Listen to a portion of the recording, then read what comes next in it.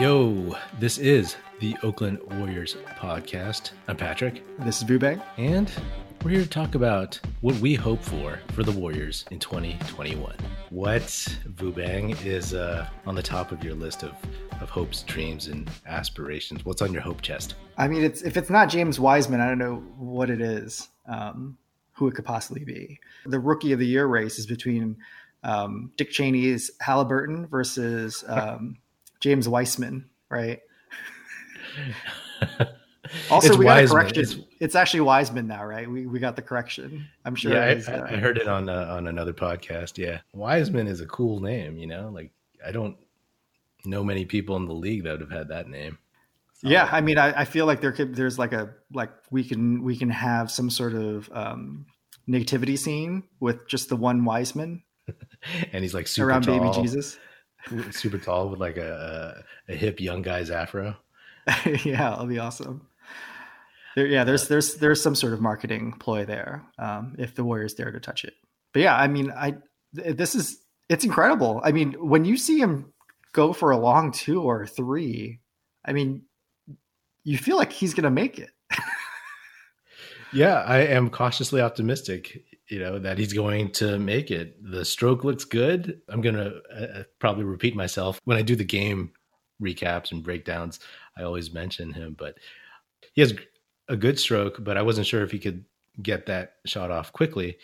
In the Pistons game, even though he missed his 2 3-pointers, he got like a pretty quick mid-range or deep 2 shot off, and he just swished it. I thought he'd have to accelerate his motion, but he was fine. So I love watching that dude play. Let's talk about that for a second, because if I were to just generalize what it would take for a big man to shoot a 3, it's the stroke, right? Which he has. It's not a mechanical issue that he needs to fix. And the fact that he's 19 years old and played 3 games in college is, I don't know who taught him how to shoot a 3, but God bless that person.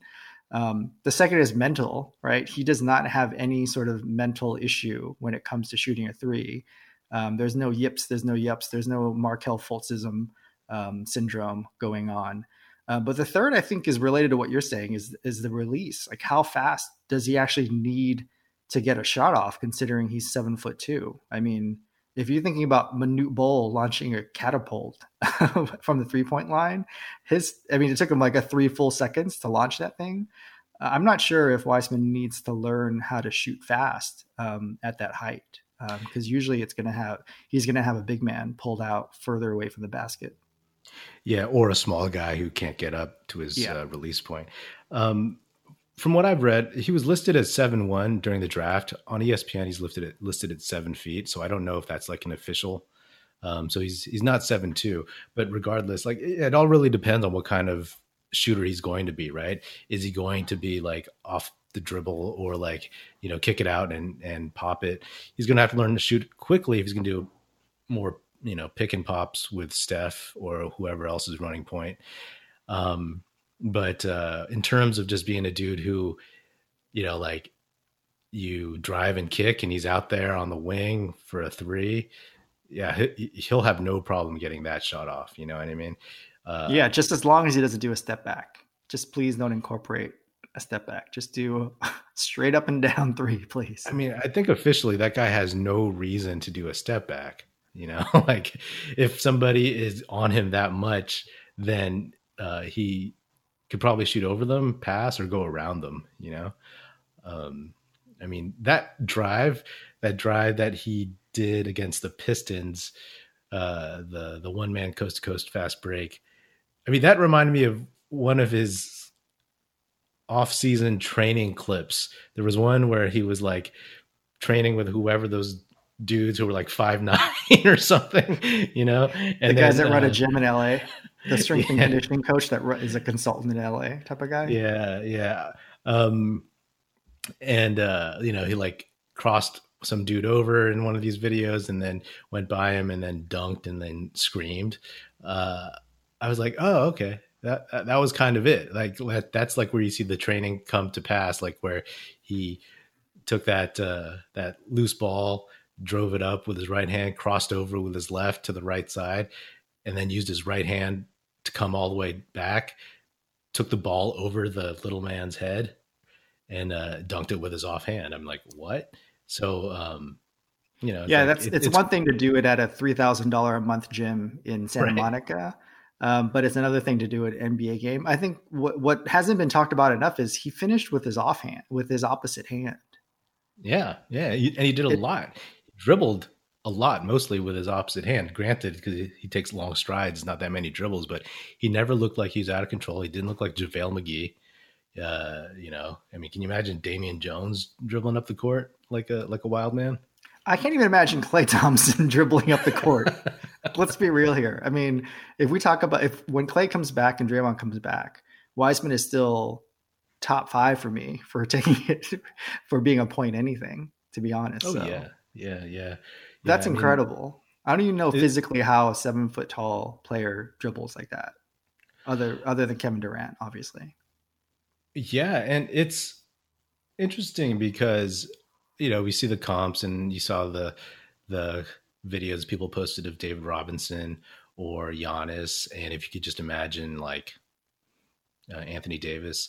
But out of those three guys, two of them had historic growth spurts. You know what I mean? Yeah. Like, I think Wiseman was always, he gradually got to 7 feet. It wasn't like Anthony Davis or David Robinson. I mean, David Robinson went to Navy because there was no chance of him playing in the pros. He got a scholarship or whatever. I don't know how it worked at Navy, but he went to Navy and then he shot up like 6, 7, 8 inches, just like Scottie Pippen, Dennis Rodman, and Anthony Davis. But with Wiseman, I don't know like how he got these dribbling skills. Maybe it's just how kids these days grow up, always dribbling. I mean, I thought they grew up always dribbling in the 90s, right? That's how Kevin Durant coming up or Kevin Garnett, had so many like guard skills, but it seems like everybody even more so does that now.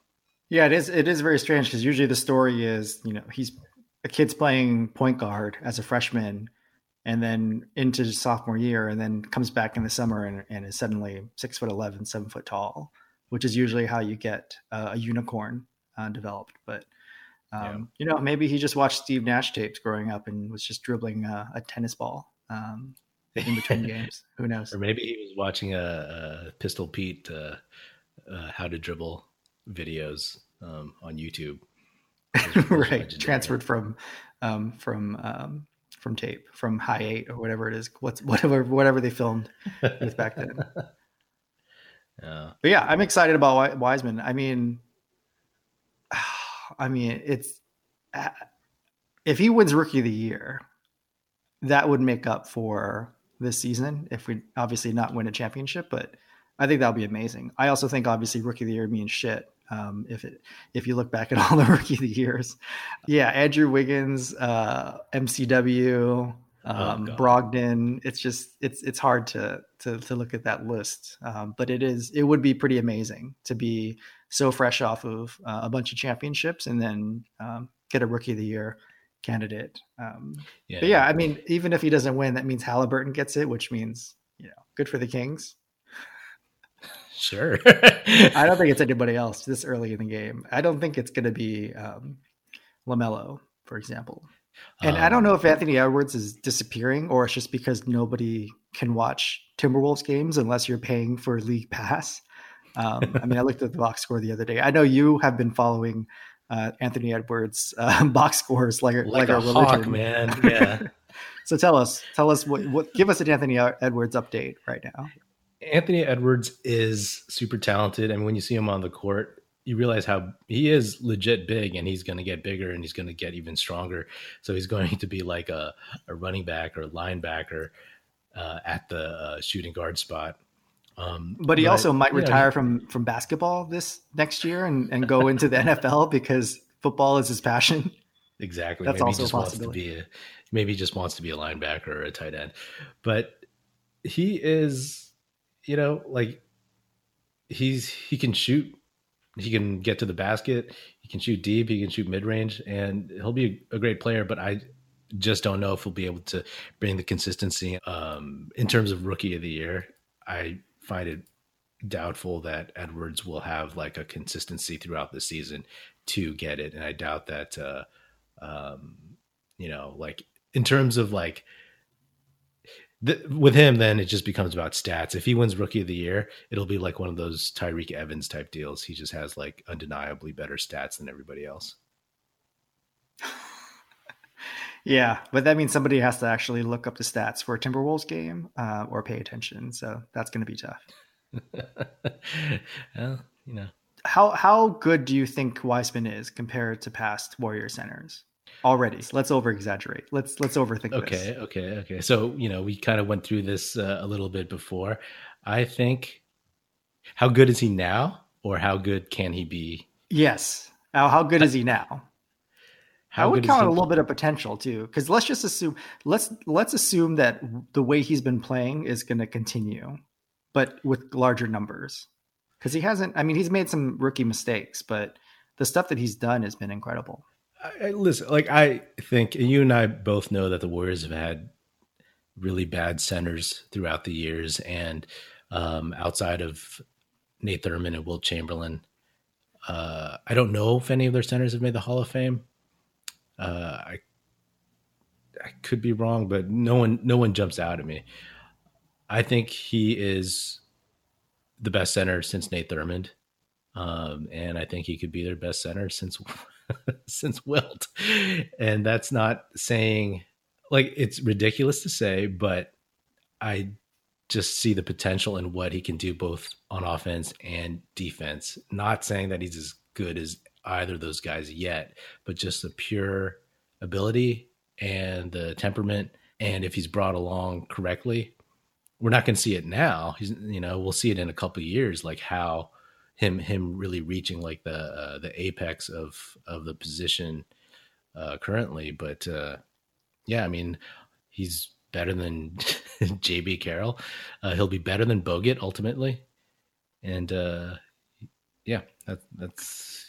I mean, as somebody who was at in Hershey, Pennsylvania during Wilt's 100-point game, and who was there when Robert Parrish got traded, I'm not going to sit here and say he might be the best Warriors center ever, but maybe we can just say that, knowing that new Warrior fans don't really give a shit about 1.5 years of Robert Parrish and Wilt Chamberlain, who mostly played for the Philadelphia Warriors, and just say he might be the best modern Warriors player of all time if we just forget history. I do know what's that? Modern Warriors player? Whoa, center. Okay. Sorry.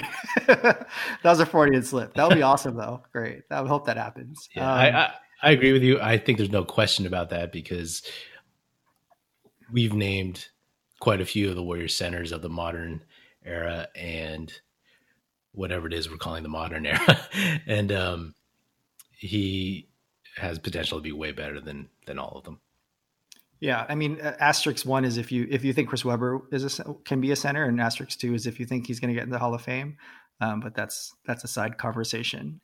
I do know that my biggest disappointment of not having fans in the stadium is not being able to wait in line and get a James Wiseman bobblehead during James Wiseman bobblehead night. You're listening to the Oakland Warriors podcast.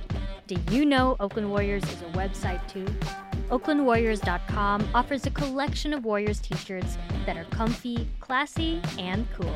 Fit for a real Warriors fan like you. Forget basic tees and boring designs. With Oakland Warriors, you can show your team pride with those in the know. I have a shirt from OaklandWarriors.com. It's comfy and soft, and it reps the Dubs in a low-key but fun way. Don't believe me? Check out OaklandWarriors.com and use the code podcast at checkout for a 10% discount. Let's talk about Draymond returning. I don't think people have stressed that enough. The importance. Future Hall of Famer. Actually, do you think he's a future Hall of Famer? Yes. As long as he finishes reasonably well, and I think he can. But when he is going to be up for the Hall of Fame, there's going to be a lot of recency bias, People are going to look at him and be like, oh, look, he only had one Defensive Player of the Year. He only averaged this and, like blah, blah, blah. But it's fascinating to me that hopefully history remembers that this Warriors dynasty had two guys who completely changed like like their side of the ball or what they specialize in, right?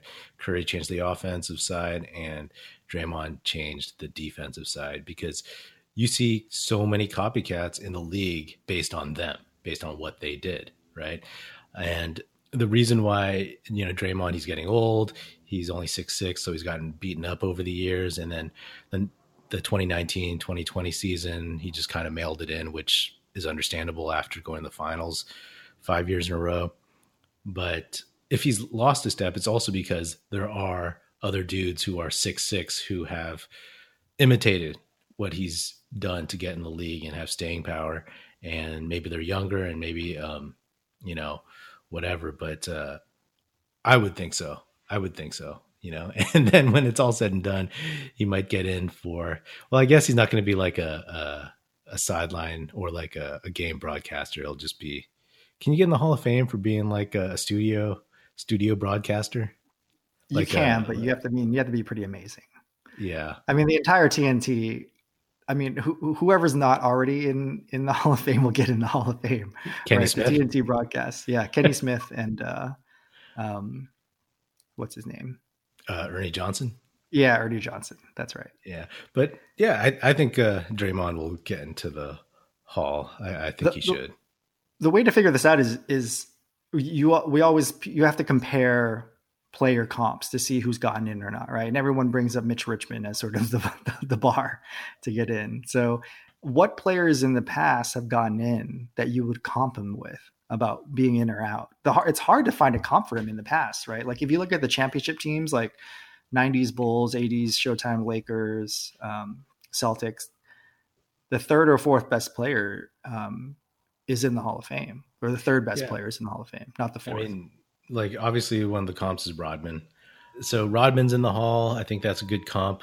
But the thing about Dennis Rodman is he has a bunch of records for rebounds. Like he actually is in the record books, right? For rebounds. And so it definitely is a comp in terms of the defensive end, but for being a player with one specific just statistical anomaly like rebounds, it makes sense. Except when you look at Draymond's numbers, it's like 9, 8, 9. Yeah, but I'll say this: like remembering Rodman playing for the Pistons and then the Bulls, he got a lot of records, but like I don't want to say he was hunting numbers or anything like that. He was. We saw the documentaries, right? Okay. But when you look at Draymond, he also did other things on offense. He was more of an offensive player than Rodman ever was, and he wasn't hunting numbers. Those things aren't going to show up when they look at his stats and compare him to other Hall of Famers and other players of his era. And but that's what I think and how I think of Draymond compared to Dennis Rodman. And who else is there? And in terms of being like a third best player, do you think he's as important as James Worthy was to the Showtime Lakers? Yeah, I think if you look at his place on the Championship Warriors teams as the third best player, also his Defensive Player of the Year award, and then you factor in the 3 championships, I think that sort of gets you close, right? But I think what pushes you over would be the numbers. And so what we have to rely on is the voters looking at his place in history in terms of changing the game. Like that's what's going to be it. It's going to say, because of his position playing a small ball 5 and what it led to, that's going to have to be the reason why he should get in, because there is no comp before. He created his own comp. And the reason that's made it more difficult is there hasn't been anybody after him. That's sort of been the new Draymond, which is also very difficult. So we're going to have to rely on the voters thinking of him in that capacity. Exactly. Because if you think of all the players that came before him who were undersized, nobody could do what he did on both ends of the court. I mean, Charles Barkley is the closest in terms of body type, right? Right. Man, Barkley was good. I do think people forget how good Charles Barkley was. I mean, that guy was the best power forward. I think he was better than Karl Malone. And then until Tim Duncan came along. Yeah, he's 6'6", 250 pounds. It's closer to 6'4.5", I think. But if you look at Charles Barkley's stats, I mean, his awards and everything, MVP 1993, 11-time All-Star Game MVP, first team All-NBA 5 times, second team All-NBA 5 times. Yeah, I mean, you'd have to weigh in the fact that Draymond has 3 championships. And so you can't sit here and say championships don't matter. Player stats matter for the Hall of Fame, but then sort of turn it around and say only championships matter. Right. I think for everything but the Hall of Fame, it's all about championships and numbers. Right. It's a very weird thing. Like, we think of the success of players all around championships, but then when you go to the Hall of Fame, everyone's like nitpicking all of the highlights and awards and stats, and championships don't play a role, right? Like, do you think Robert Horry should be in the Hall of Fame? Yeah. I always like to think about that. Obviously we talk, when they talk about championships, you're talking about guys who, and how much they affected those teams and how important they were to those teams. But yeah, Robert Horry, Steve Kerr, right? Like all those guys who, moved around and picked up titles, contributing, but they weren't leading those teams. So, do you know how many titles Robert Horry has? I totally forgot. I look it up. I did. It's like 8. So how many? Let's just say you were the 5th best player or 6th best player on a championship team, but you won. He won 7, by the way. Yeah. How many do you need to win before you get into the Hall of Fame? 10? Like, just look at Robert Horry. I would say it should be 6. If you win 6 championships, you should automatically get in. So you would be okay with Robert Horry being in the Hall of Fame right now? I guess while I'm saying that, I also feel regretful because if Patrick McCaw gets 3 more championships, then he's in the Hall of Fame. But I mean, I would totally be fine with the Robert Horry. I mean, it makes a lot of sense. Yeah. I mean, maybe not a first ballot, but the person that lingers, like Mark Jackson is still on the ballot. Yeah, I don't think I personally do not want Robert Horry in the Hall of Fame, just for being like a complimentary role player. And he was memorable in each of those teams. But like, yeah, he hit big shots. Watched all those games, and he literally was a big deal in all of those championship runs. Yeah, I mean, because you kind of have to be contributing a little bit, to each team. But okay, let me think. 7 times, though. I mean, you have to be contributing, but like to do it 7 times for 7 championships. Yeah. I mean, that's just my personal take. I don't think. To me, that's just weighing the titles too much. Too much. He was a guy that was in the right place at the right times and contributed greatly, but he wasn't like a star player on any of those teams. Yeah, I mean, we could do a whole podcast of Chris Webber versus Robert Horry in the Hall of Fame, I feel like. Well, yeah. Which 5 people will want to listen to. Robert Horry being the only one of those 2. All right. That takes us to the end of another episode of the Oakland Warriors podcast. Be sure to subscribe wherever you listen to podcasts and check us out at oaklandwarriors.com. Music in this episode provided by Paper Sun. Special thanks to Paul Amardo for production support. See you next time, and go Dubs.